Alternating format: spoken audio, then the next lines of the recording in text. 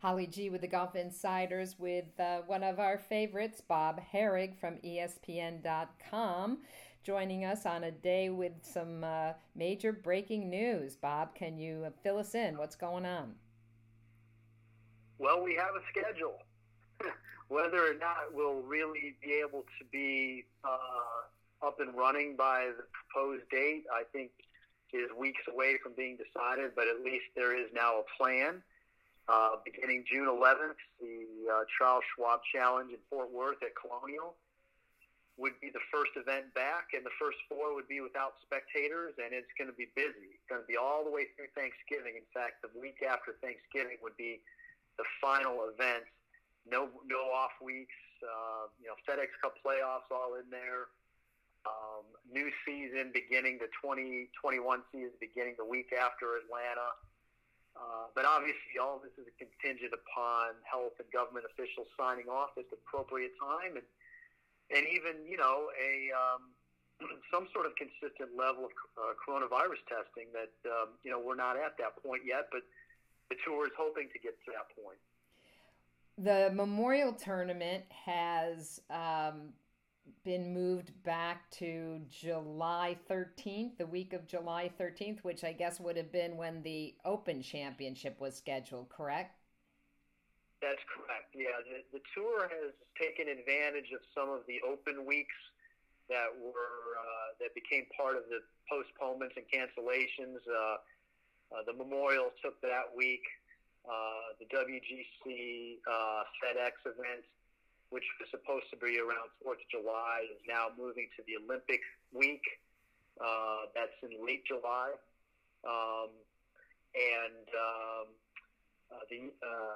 The U.S. Open week, which was supposed to be June 18th to 21st, that's now RBC Heritage, which was, of course, was supposed to be played this week, the week after the Masters. Right. So some events we thought were going to be canceled have just been postponed.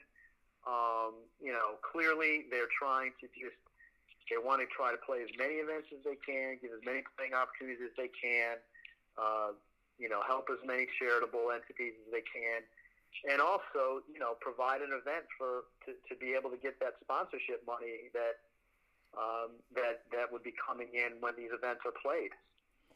You talked about the charity aspect. As we know, the PGA Tour earlier this year announced having given back $3 billion in charity donations, which is more than the total of all the major sports organizations combined.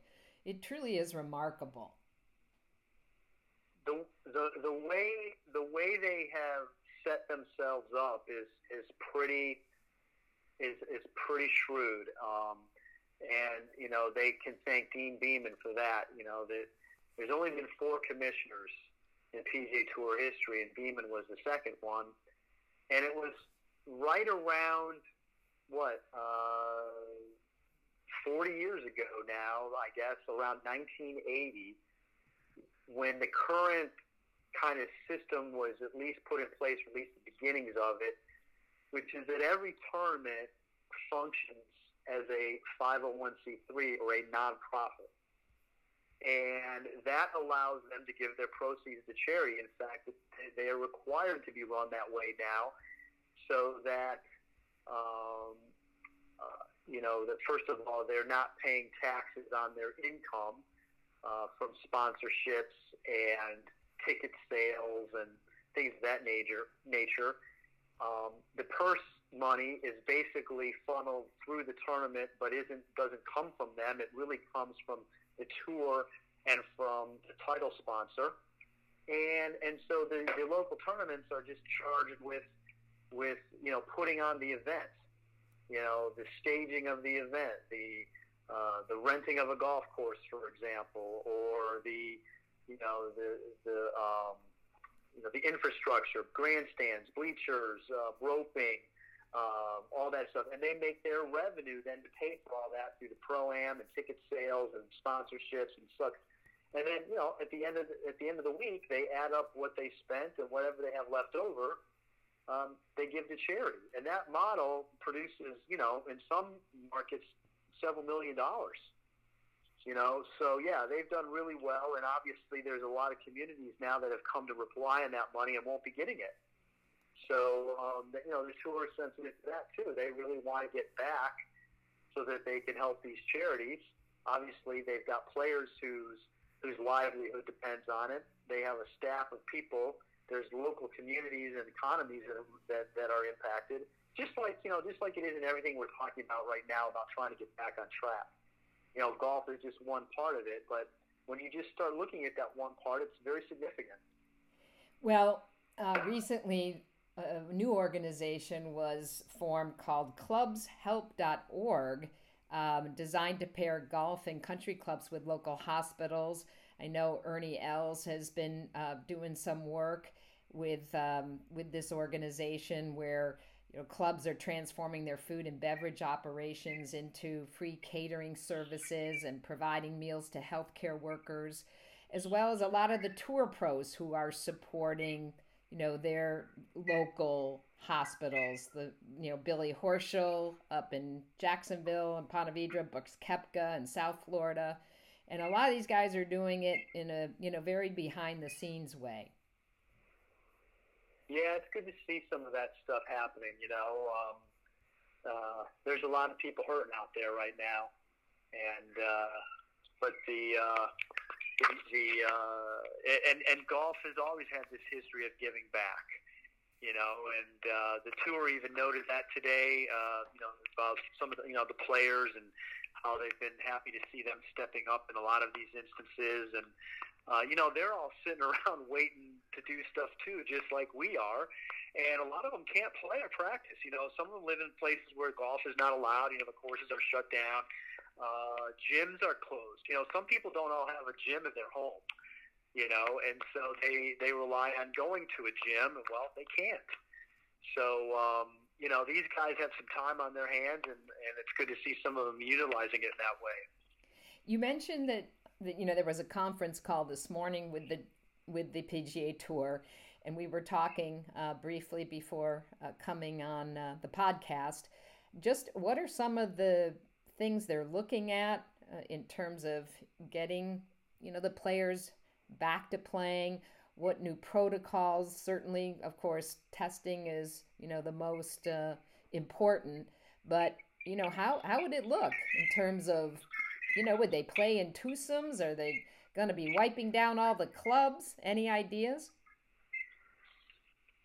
I think they are studying every single aspect of that. They did not say whether they would go so far as to only have twosomes. I would think that would be difficult because if anything, they want to add players and not subtract. And you're going to have a hard time getting done with 144 players if you don't have threesomes at least the first 2 days. But I think, there's a sense that those three players and their caddies and maybe a walking scorer, in a group. So what are we talking about? 7? That they would be able to properly socially distance in that scenario. Now, the caddy and the player is complicated, I think. They don't necessarily have to be near each other to discuss, but part of it, listen, it's really rudimentary, right? But part of the job is you take the club back from the player and you clean it off and you put it back in the bag. On the green, you clean the golf ball and you give it back to the player. I mean, that is an issue in this climate that we're in, touching things that are shared among people. Now, if both players were tested that week and both were clear, maybe there's more confidence to be able to do that. I mean, I could definitely see where we're not going to see any sort, even when there are fans, no autographs. I think events would be smart to not have bleachers so that people are not clustered together. It's going to be impossible to completely socially distance in these instances if we bring fans back. There's restaurants and food service where that's going to have to occur, restaurants and food service. But, I mean, you don't have to have people sitting right on top of each other for 4 hours watching a golf hole, And, of course, that's gonna limit their revenue because they won't necessarily be able to sell luxury suites. But, I mean, just you and I talking here shows you all the complexities of all they have to think about and work through. Absolutely. So at the same moment that the tour announced that the Colonial will be run in Fort Worth on June 11th through the 14th, it was announced that the Canadian Open that was scheduled in June has been canceled. Yeah, and that, I think, has a lot more to do with government there than it does the tour not wanting it, because clearly that date falls within the realm of what they're doing here. But I think, there's been in Toronto, especially, a move to cancel all big events even into late summer. And I think that just posed a complication for them that just made that harder. You've also got these travel restrictions for people outside of the country. And they said today that they've got roughly 25 PGA Tour members who are currently outside of the U.S. And so there are travel restrictions. And I think they're hoping that there could be some resolution to that here in the coming weeks. They've bought themselves some time to get all that in order. But to your point about the Canadian Open, yeah, that's tough. I mean, now we've got that. The British Open is gone. That's gone. There's still a lot of doubt about the U.S. Open in New York. The PGA Championship is being very bold with August dates in a part of the country, California, where their governor has talked about, sporting events not starting before Thanksgiving. Now, again, the PGA of America is open to the idea. They're planning for the idea of an event without spectators too. So would that pass muster with the government there? Oh, so many things to work through. It's just such an unprecedented time, and all kinds of different theories on all these different aspects too. Another part of the evolving, changing schedule, the Greenbrier event in September, permanently canceled. They had a contract through, I think, 2026, and that has now been removed as a tournament. Yeah, and the tour's not usually big on letting sponsors go. So I can only surmise that there were some issues there, whether they might have been financial with the Greenbrier, or maybe they, given the fact that they're shut down right now, perhaps there's, maybe they felt like this was going to be hard for them to meet their obligations going forward. These are the things that we don't all know about. But obviously, some of these companies that are sponsoring events,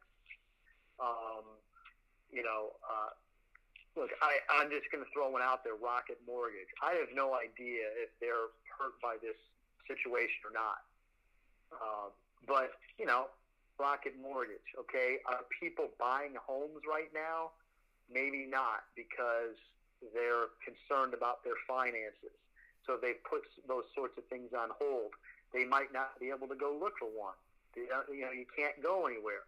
So are people getting mortgages right now? Maybe not. So you got to figure that their business has been impacted in some way. Now they're going to turn around and sponsor a golf tournament and spend X number of dollars.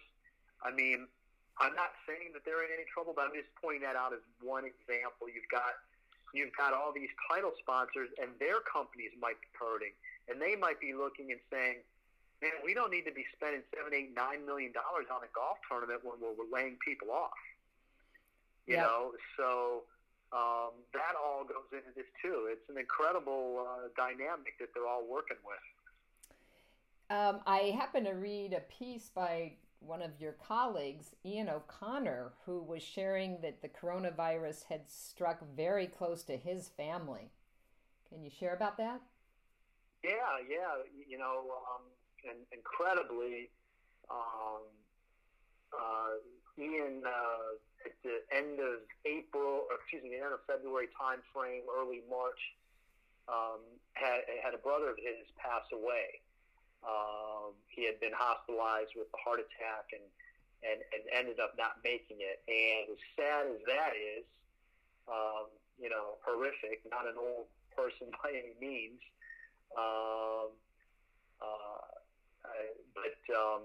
Then in early March time frame, around the time of the Players Championship, actually, that week, they had a wake and a funeral, and he lives in New Jersey. Well, so then what happens? His wife, his sister, his brother-in-law, his son all came down with coronavirus. Oh my goodness. And they're convinced it happened at the funeral, where there was and we're talking about a part of the country where they were hit hard early. Yeah. And, and so this is to the point about like big groups and close settings. That's a perfect example. In New York, New Jersey, there's a lot of mass transit and a lot of close quarters and a lot of population. I was joking with somebody the other day, in Florida, our mass transit is non-existent. And we complain about it, and it's a joke how poor it is. But in a weird sort of way, that's helping us right now. Sure is. Because people who are traveling are doing so on their own in their own car. They're not getting on trains. They're not getting on buses because they don't have that as an option, And so it helps. It helps keep people separated, And this whole thing about, trying to open up beaches and stuff, it's just not wise. But when you talk about golf, especially without spectators, you've got, like we were saying, 6, 7, 8 people on one hole. They can perfectly stay away from each other, and they don't have to come in contact with anybody 4.5 hours. So, obviously there's going to be TV people and all that who can keep their distance. So, I think it has a chance. Even Dr. Fauci said, he thought that the way back with sports is no fans, and that thing has a chance to work. Lots of other obstacles, but that takes out a big issue if you don't have these, 10, 20,000 people in one place all close together.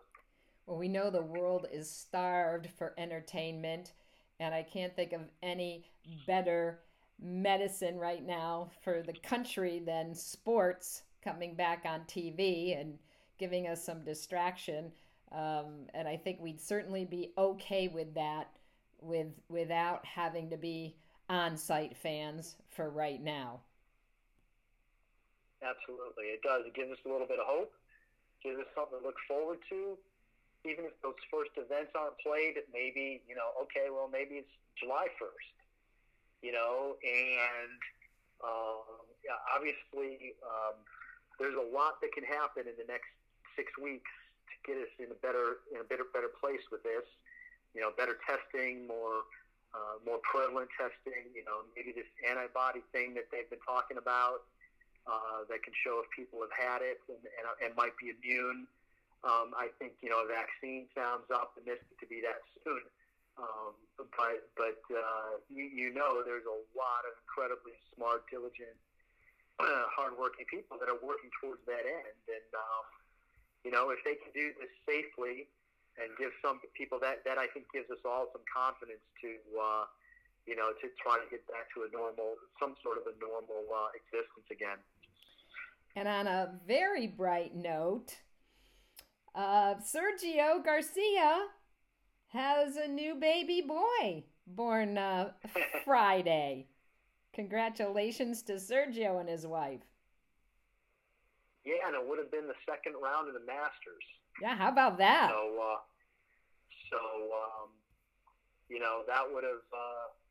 that would have created some issues or possibly leaving or withdrawing or what have you. So at least in one small way, that timing worked out nicely. And that was some good news. So and obviously this is probably not an easy time to be going through that either, right? With everything that's going on, but sounds like everything's good. Absolutely. Well, Bob, it's a little bit brighter day, not only in the world of golf, but the world of sports, and hopefully just to give us some some optimism as we continue to move forward through this pandemic. And as always, absolutely, keeping our fingers crossed. Absolutely, always appreciate your time, and thanks so much. And please stay safe and stay well. You as well. Thank you.